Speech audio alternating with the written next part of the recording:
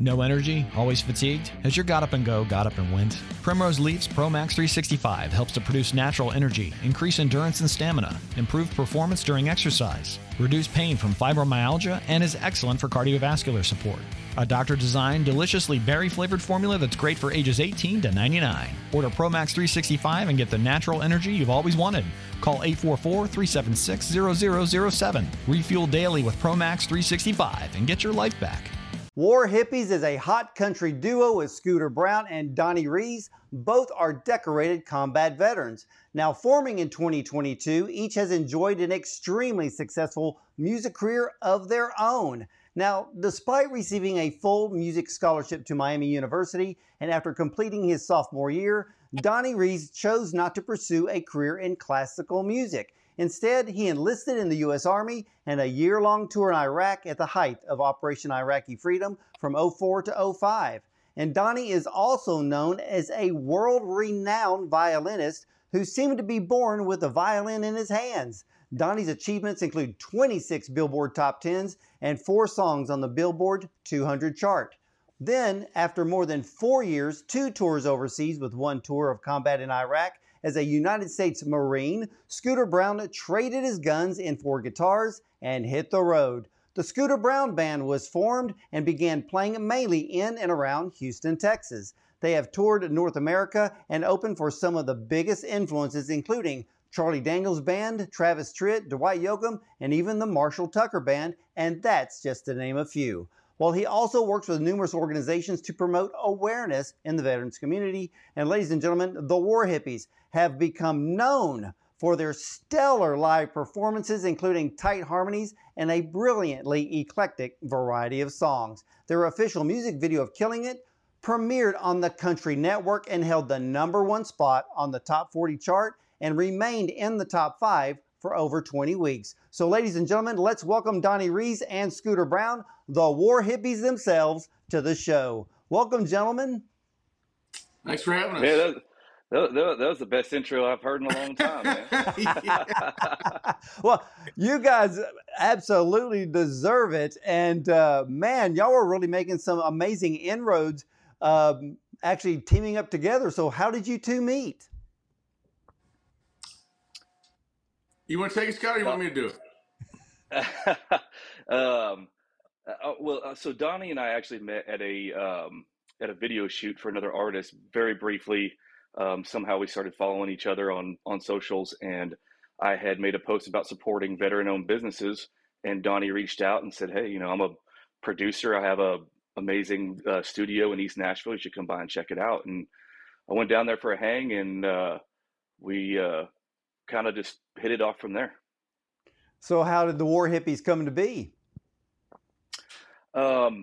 So I had randomly invited Donnie to come do a show that I was doing for a charity event at 3rd and Lindsley in Nashville. And it was kind of funny because he'd never heard me play before, and I'd never heard him play the violin. I was like, I hope this knuckle dragger knows how to play this thing, And so we get there, and he goes, well, what songs are we playing? And I was like, I don't know. He's like, do you have a key structure or anything? I was like, no, I just like to wing it. He's like, all right, cool. So we go out there, we play our 4 songs, and we got a 2-minute standing ovation. And we'd never rehearsed, never played together. And our wives came backstage and were like, what was that? And after that, it was like, maybe we should do something with this. Well, Donnie, was that a magical moment? It was a magical moment for sure. And he's not lying. We literally I'd never heard him. I was literally reaching out from the veteran standpoint, just trying to make a friend. And, when he invited me, we went and played. It was, he really just, we had no idea, and it hit. And, when lightning strikes, you got to take advantage of it. And, it's, the rest has kind of just been falling in place very serendipitously, ever since then. Well, so how did you come up with the name War Hippies? That was actually Scott's idea. He had been interviewed, and he can tell you this, but he'd been interviewed in, was it People magazine or Rolling Stone? People? Yeah, People magazine, and I think it opened up with self-proclaimed war hippie Scooter Brown, and we were driving back from a show. We had just opened for Tracy Lawrence down in Alabama, and we were in the Sprinter van on the way back, him and I. He goes, "Hey man, I got this idea for I've always like, if I ever found like another combat veteran, anybody that would play, he's like, I've got this idea for a duo called War Hippies." He's like, "What do you think?" And I was like, "Sounds pretty cool, you know." So we ended up just like adopting it and going with it, and yes, it's been awesome. Well, for all of my viewers and listeners out there, and I have to be very, very thankful for my viewers and listeners because they're very supportive of our military veterans. They're very supportive of our police officers. But since both of you did tours in Iraq, can you kind of give all of us your personal experience as to what a day in the life is like for a military combat soldier, doing a tour in Iraq, for example? Um, yeah, it's funny because it, that story is different for everybody. Even from '03 to '04 and '04 to '07, the things that changed uh, for the military. Um, for me, I can just speak directly on my end of it was I was in the invading force. So we went over um, to Kuwait, did workups, and then we invaded in March through the south and took the like Qusar naval port. We were in Basra, the Battle of Nasiriyah, the Jessica Lynch mission, like all that stuff was like my timeline. So for us, um, we never had a bed to sleep in. We slept on the ground. For the first couple of weeks, we were one meal and 1 liter of water a day because supply couldn't get to us quick enough. But we were just living out in the desert, and honestly, I loved it. I had this archaic feeling of like I was riding with Genghis Khan, just across. I think that some of us just have that archaic uh, feeling like that's where we're supposed to be in that moment. Um, but yeah, I mean, it was very little sleep, uh, a little food, and a lot of energy. How was the stress level? It's funny, like looking back on it, obviously there was very stressful moments, but I think that when you're 22 and young, you just don't think that you don't have that in your head yet that like that's going to happen to you, like you're invincible.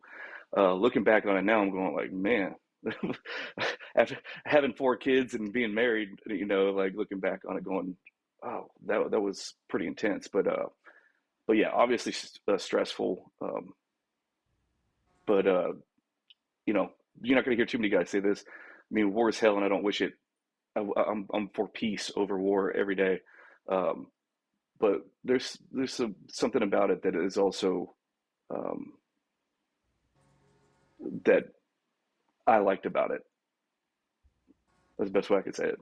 Well, you're serving our country. You're fighting for our freedom, and I think that probably gives you the greatest sense of satisfaction. And gentlemen, I for one thank you for your service. And Donnie, what was it like for you?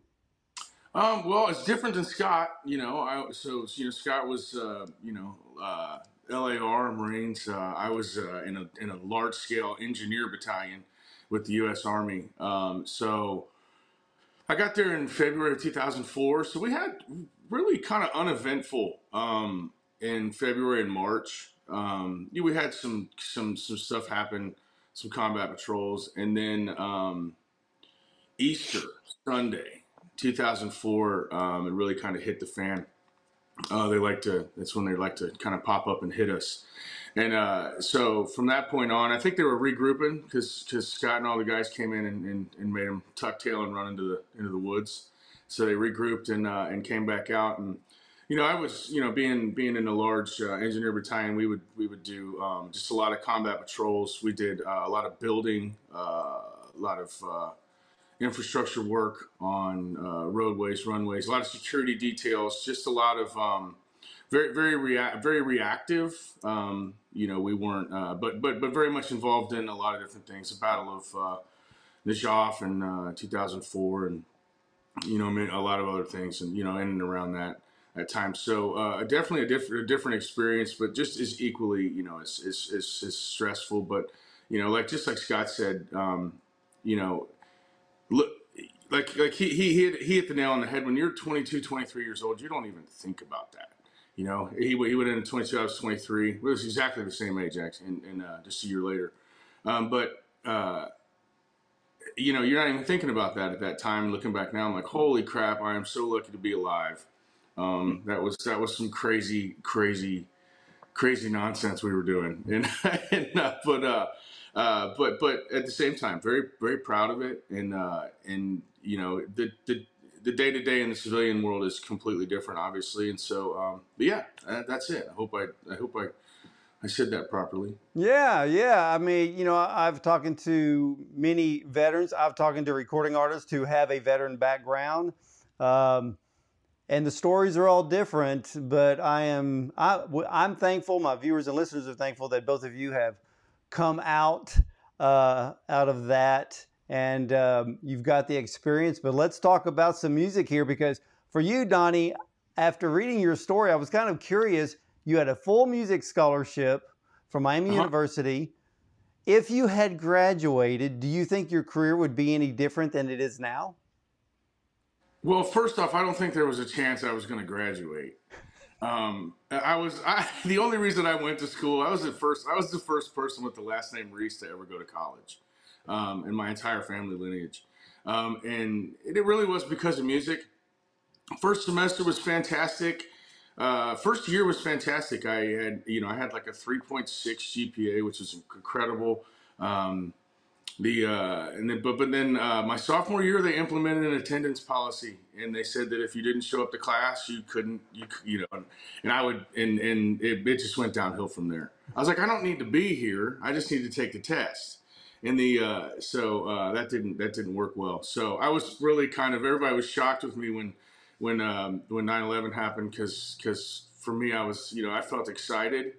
Obviously terribly sad for the moment and that moment in history, and sad for all the people, and aggravated, but at the same time as a person excited, because I got a chance to quit college and not look like an idiot. You know, I had something honorable to do, and I got to get out of school. So I was like, whoa, yes. What did your parents think when you... Oh, they thought I was crazy. Everybody thought I was crazy. Everyone thought I was absolutely nuts. Because and we grew up in an environment, especially in '99 when I graduated high school. It was to get into Miami University it still is. It was a prestigious thing, and to get into Miami University as a middle class blue collar kid who that wasn't really what we did. and then also to get a full scholarship was a monumental task for myself and for my whole family. So ultimately, everyone was very proud of me and my service, and there's a lot of military in my family. So ultimately, everyone was very proud. But at the time, everybody was just like, "This, you're absolutely nuts. This is crazy." But it was already done. I didn't tell anybody until after I did it. Well, Scooter, why did you enlist? Man, that was just something that I knew I was going to do since I was a kid. Probably 10, 11, 12 years old.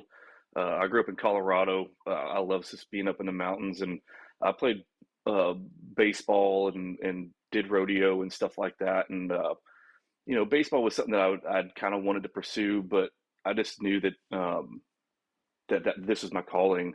It's actually a pretty funny story, because when I initially joined the service, I went to go join the Army, and I watched too many Rambo movies wanting to be a Green Beret or a Ranger or something. And I get to the recruiting office, and this recruiter comes out, just not the best specimen in the Army could have had be a recruiter.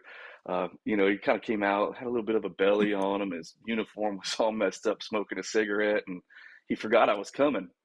And he's like, "Oh, I'll be back in 15 minutes. Just take a seat on the curb here, and I'll get you back." So I'm sitting on the curb, and the door opens behind me, and out comes this Marine in this like perfect uniform, dude, jacked, like just perfection. And he said, "What are you doing?" I said, "I'm waiting on the Army guy." He goes, "You want to look like that dirtbag? You want to look like this?" And I was like, "I want to look like that." And he goes, "Step into my office." And I joined the Marine Corps before that dude got back. Oh my gosh, I love it, and I have to say this: you could probably play Stallone's body double. So you got the Rambo look down. So and it's working for you. It's working for you. So when did the music bug hit you? Yeah, I've always loved music. Um, I've always had a fascination with music, but I never had anybody around me that was musical. I actually started writing like Western poetry when I was in high school. Um, and I did the rodeo thing. I rode bulls and did some bareback. But now I was a lot skinnier back then. But I'm 6'3", 220 pounds. Wasn't the best ideal size for rough stock riders. But I love just the rodeo and the Western story. So I started writing these poems without like telling anybody about it. And when I joined the Marine Corps, when I got to the fleet, there was a guy walking by. He was a new guy wearing a cowboy hat and had a guitar in his hand. And I was like, "You know how to play that thing?" He's like, "I know a few chords." I said, "Man, will you show me?" So I became obsessed with it. I'd steal his guitar and take it to my room about every day. And finally, he said, "Go get your checkbook. You need to go get your own guitar." And I just became obsessed with it. So I learned, probably started dabbling with it when I was about 19, 20 years old in the Marine Corps. And it's ultimately the reason why I got out. I had every intention on doing 20 plus years and retiring. But I got the bug in me, and I said, "Man, I don't want to ever look back and wonder if I could have done something with this." Man, So I've got yeah, to hand it to you for that. Now, well, for both of you, when you got out of the service, how did you end up in the music industry? Well, for me,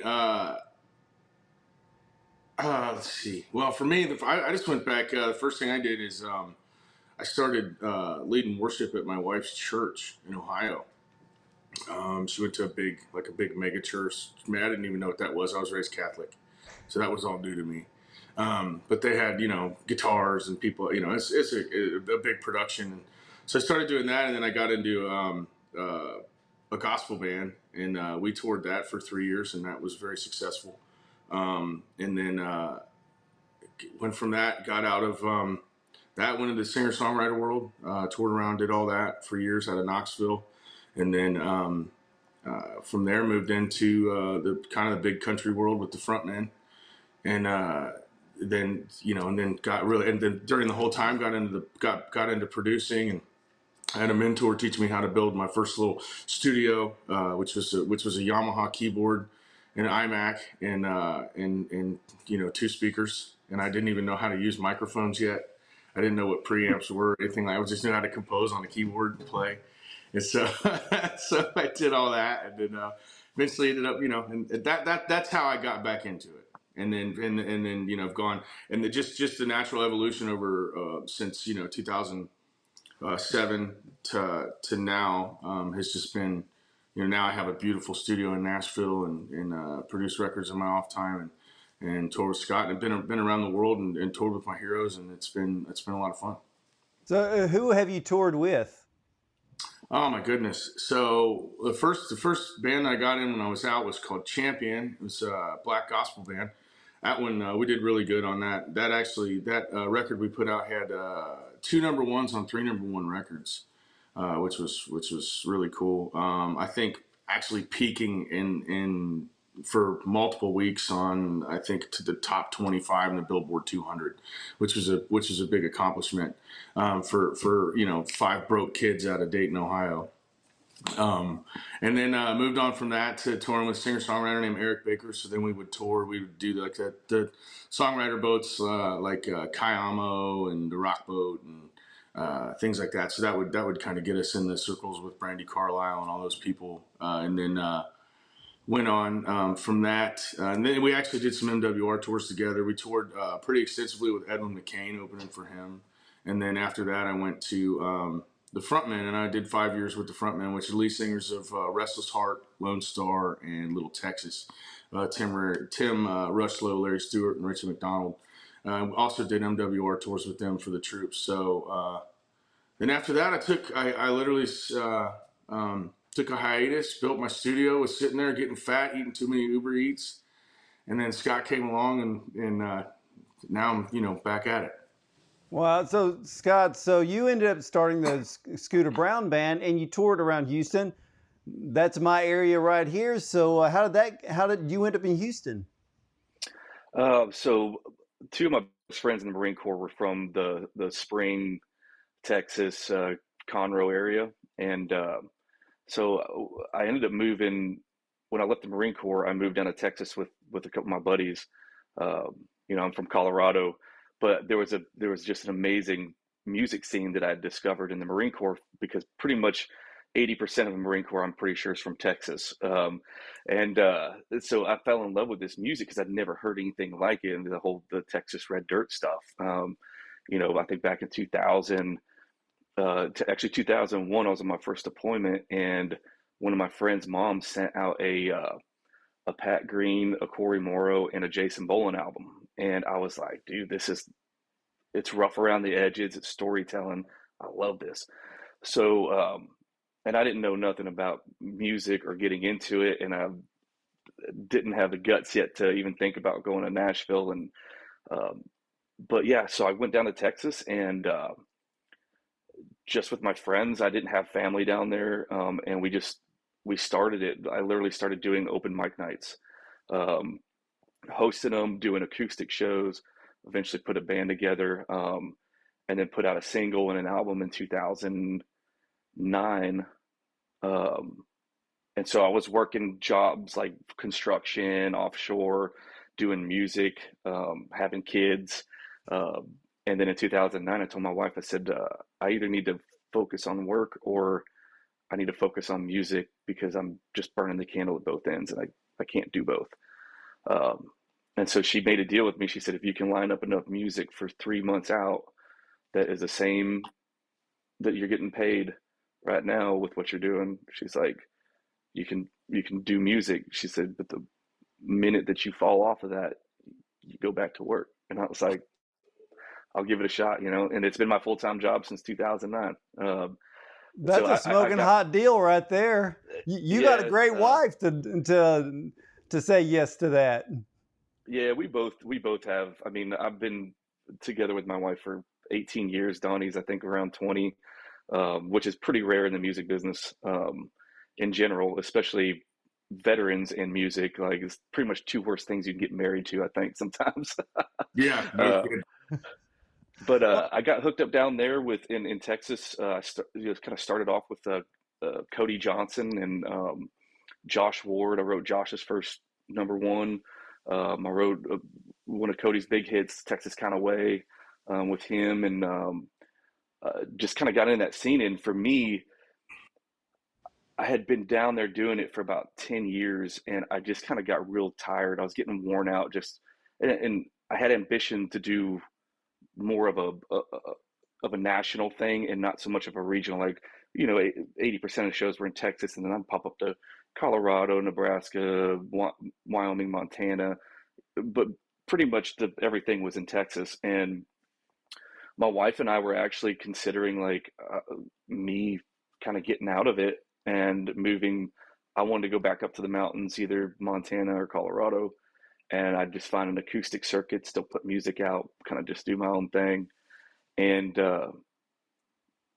Charlie Daniels discovered me, his manager, and so I started going back and forth to Nashville and Texas, and they kind of took me under their wing. And then one day I asked my wife, I said, "What do you think if we should just move out here?" And she said, "So why don't you call David Corlew, who's Charlie's manager, and ask him what he thinks?" And he said, "Son, if you're going to play the game, you got to be where the game is played." And 6 weeks later, we packed up 4 kids and all the pets and moved to Tennessee. I have talked to so many people who live in Nashville, work in the music industry, and I've got to say it over and over again. It is one of the best communities for musicians and recording artists. So many connections. Everybody is supportive, and you can't beat that. And But let's talk about your debut album, the self-titled War Hippies. You had the debut single, Killing It, and then The Hangman. And I love the album because I've listened to it over and over again. I can literally see The Hangman becoming a movie. The song has a very cinematic feel to it. Was that the target? Yeah, we well, as soon as he Scott came into the studio, and he had almost the whole chorus. It was pretty much, I mean, if not the whole chorus, he had almost the whole chorus. There might have been like one word missing from it or something. We moved around, and it clicked immediately, and immediately we sat down and we just started brainstorming ideas for a story. And I think we wrote that song in 20 minutes. And it just because we, it's like, two guys are huge fans of Westerns and all stuff. And we're, it's like, yes. And then, and I could hear this as we were working on it. Immediately, I could hear this. Oh, Donnie, This where'd darkness. you go? No, he'll come back in, but go ahead, Scott. Yeah, I'll cut in for him. So yeah, the cinematic thing, like, I don't know that it was deliberate at first, but as soon as we started in on it, it was like in the production of it. So we, it's one thing that a song, like in its raw form of acoustic, but then when we started recording it, Donnie him and I are very, very differently musically because he has the educational background. I honestly don't know what chords I'm playing half the time, or couldn't even tell you what key I'm in. I learn by ear. I wing it, like, but that's what gets my own sound. But Donnie has this musical brain that in his head, he hears everything and it just makes sense. And so he'll get in that studio and he will just start laying parts over parts over parts. And like, he doesn't write them out. He just does them in his head. Like, he just kind of comes up with it.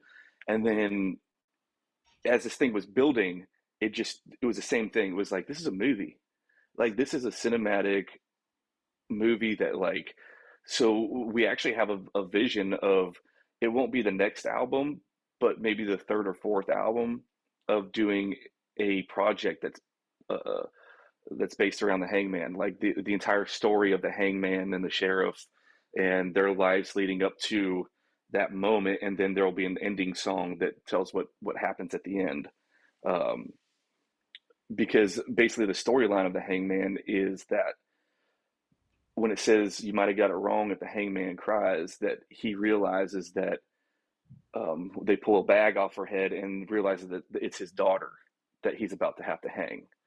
And so there's kind of if you listen to the end of it, there's kind of like, or at least in the video that we did, there's like horses, two shots, gunshots, and horses riding off. So basically, he's gonna end up doing some Clint Eastwood stuff, and we'll see what happens from there. But yeah, we're gonna do this whole album just based off of all these characters in the Hangman. Yeah, see, to me, that's why it seemed like a perfect storyline for a movie. And to think that the executioner is about to hang somebody and not knowing who it is, and then finding out, you're kind of wondering, will he pull the lever or will he not? You know, and then, that's chilling. And then there's just like the sheriff and all the people involved, like they all have backstories that are going to lead them all into this moment. It's kind of funny because over COVID, with basically being voluntold to retire for a couple years in the music business, I really fell in love with the idea of telling a story through video. Rhyming words is awesome, but I've been rhyming words to music for a long time, and sometimes it's just like, I want to tell a story even more vividly. And that's why I think that's what's so cool about the idea of the hangman and everything that goes along with that. And so I want to talk about another song on the amazing album for War Hippies, Making It Out Alive. Was that song kind of based on an experience from Iraq? Yeah, I wrote that song a long time ago, and I actually released it under Scooter Brown Band. It never really got the traction I was hoping it would. But basically, it was a promise that I had made. Like, man, if I make it out here alive, I'm gonna go try to be the best man I possibly can. I'm gonna just be a productive member of society, and that has kind of evolved even more. And it's part of Donnie and I's um, uh, kind of creed with War Hippies. Is one of the things that we want to do is bring, being veterans, combat veterans is it's a part of our story, but we're still artists, we're still creators, and the music comes first. With that, the veteran piece is just a piece of the story, but we also want to bring light to veterans issues, but also um, be an example of going to war, coming back, and then going out into the world and being successful. Because we have, unfortunately, we've been talking about this for so many years, the 22, suicide in our community is just out of control. But I think that a lot of times we come back and we get lost in, pills or, booze or whatever, and we don't have anything to fight for, or look forward to. But with that being said, that the veteran that has been kind of the story, it's always been like I want to say poor, pitiful veteran story, like the sad dog commercials kind of thing. But that's a lot of times what it feels like. And there's a lot of successful veterans and combat veterans, and I want those stories to be told so that guys can be like, wait a minute, I can do that too. Like, I can come home and start a company and be an entrepreneur, or be an artist, or be an actor, or be in the music business, or become a doctor, and have ways to give back in that aspect. And I agree with that. So it's an extremely important song to us, because that's what that stands for. And you bring up something that all of America needs to realize, and I would lay blame. Now, there's some great organizations out there helping veterans, but when you're watching television, most of the things that we see are veterans that have been wounded, and it seems to be the picture. It seems to be the label. I love what you just said. People need to realize that when we look at our veterans now, that they're not just wounded. They can be successful. They are talented. They have skills. They have gifts. They have abilities. And those need to be brought forth, because it is not only an amazing community, these men and these women, just like you, fought for our country, fought for our freedom. Many of them shed blood for this nation, and they're being disrespected.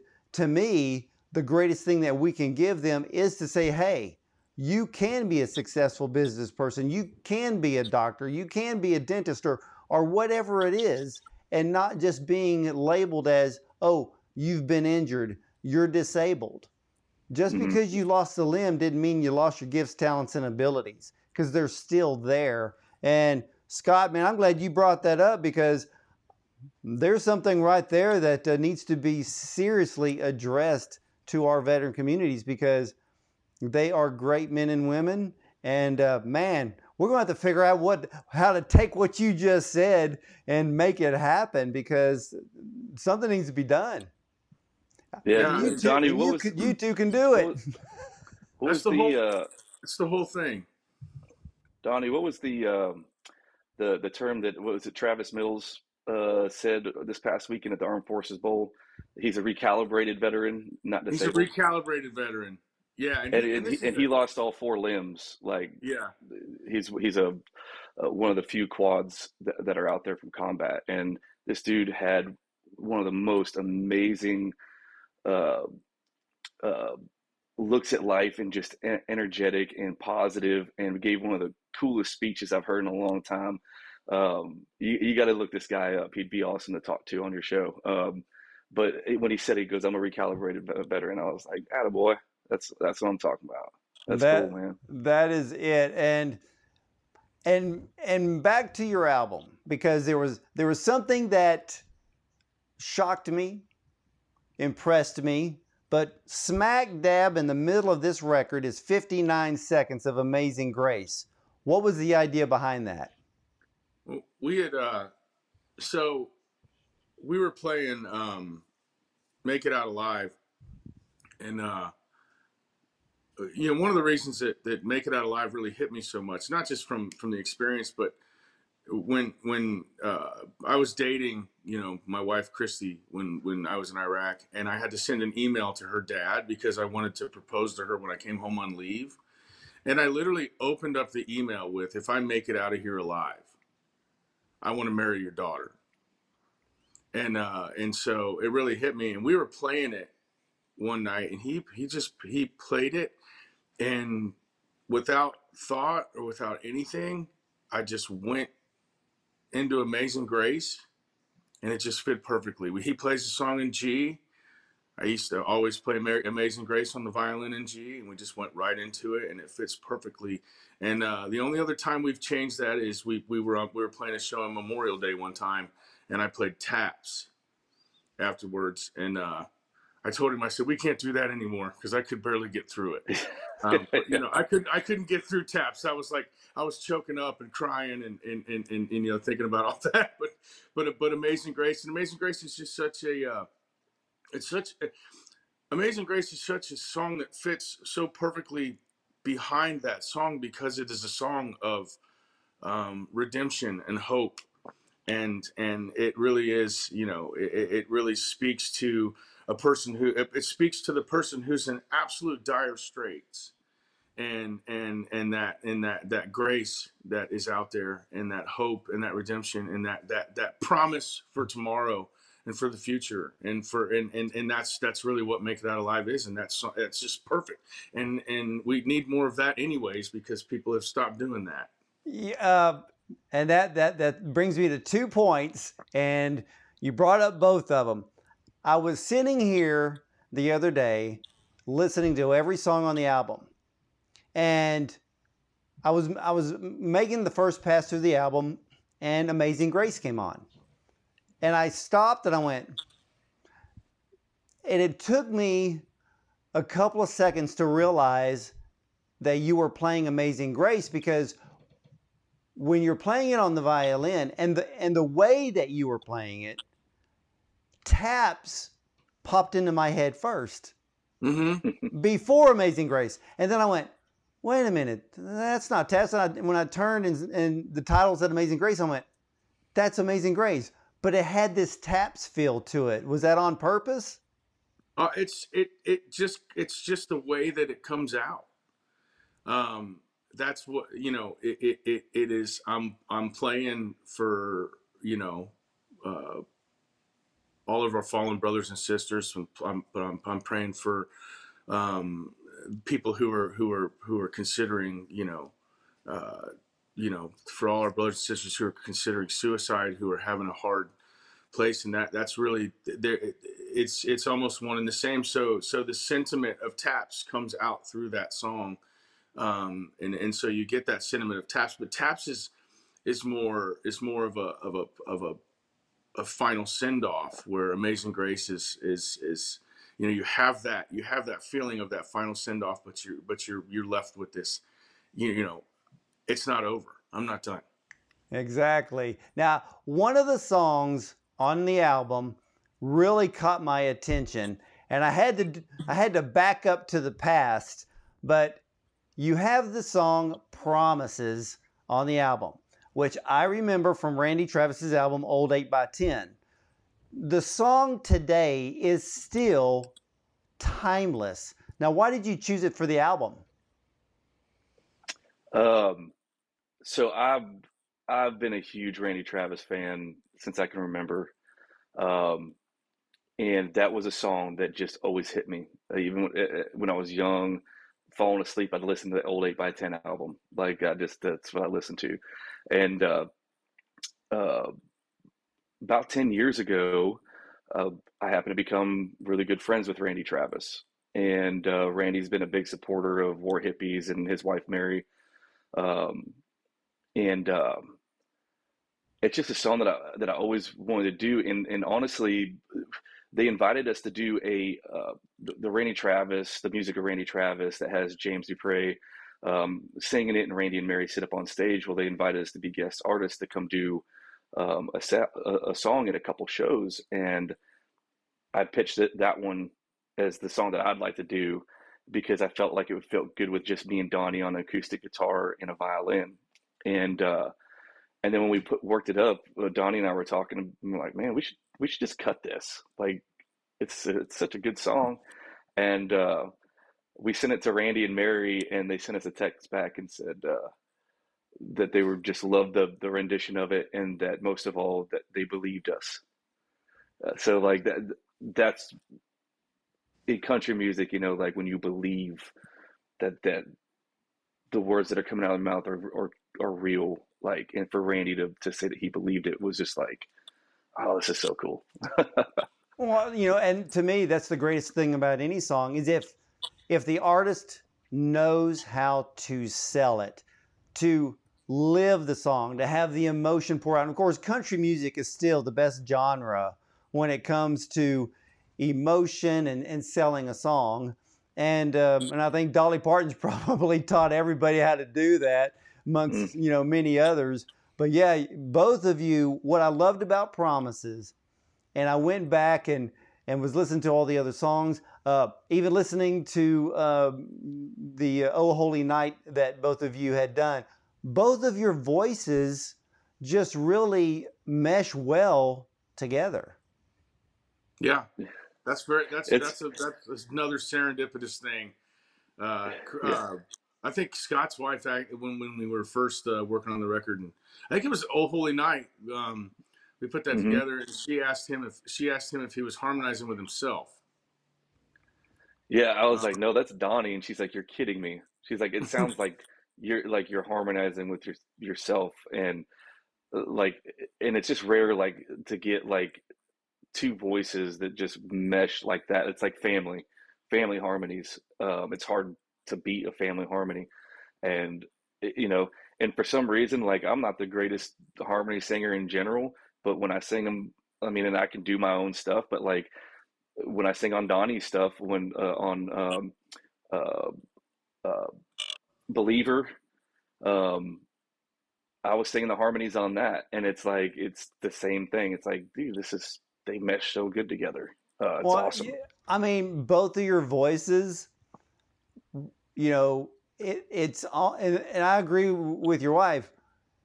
I swear, I mean, it's almost like both of you almost have the same voice, but it works well, you know.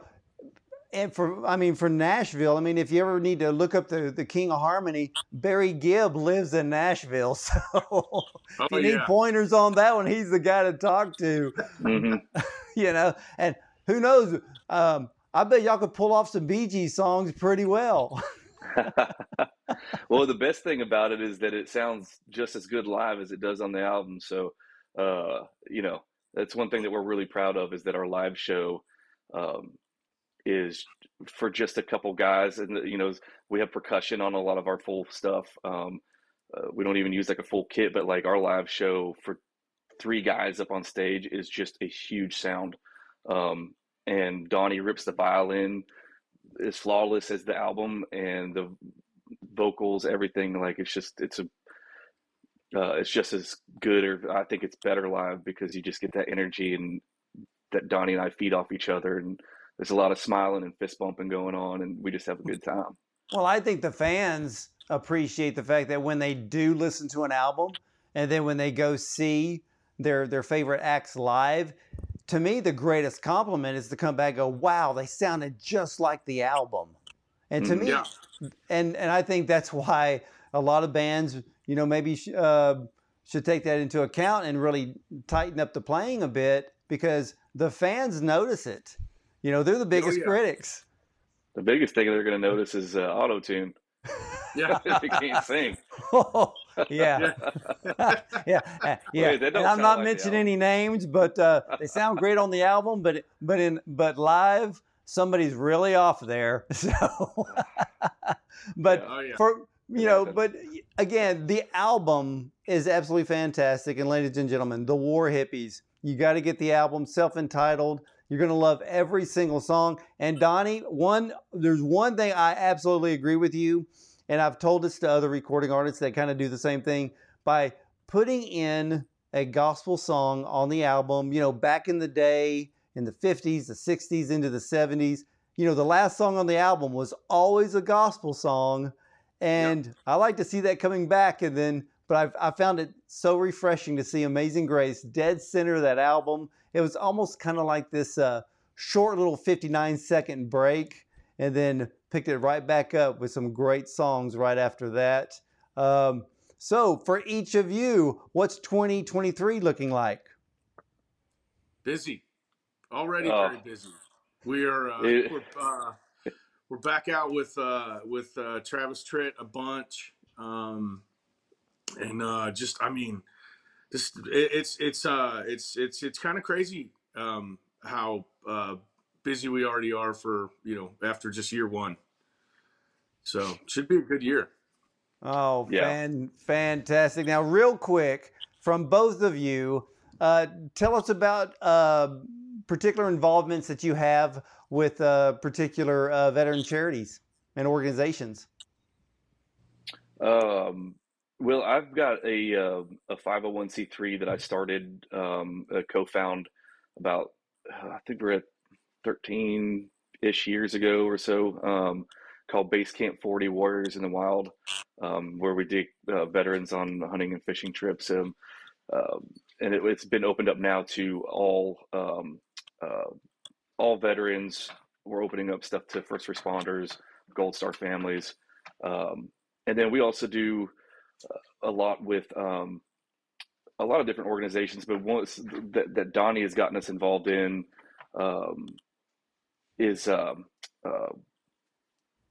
Donnie, SOTF.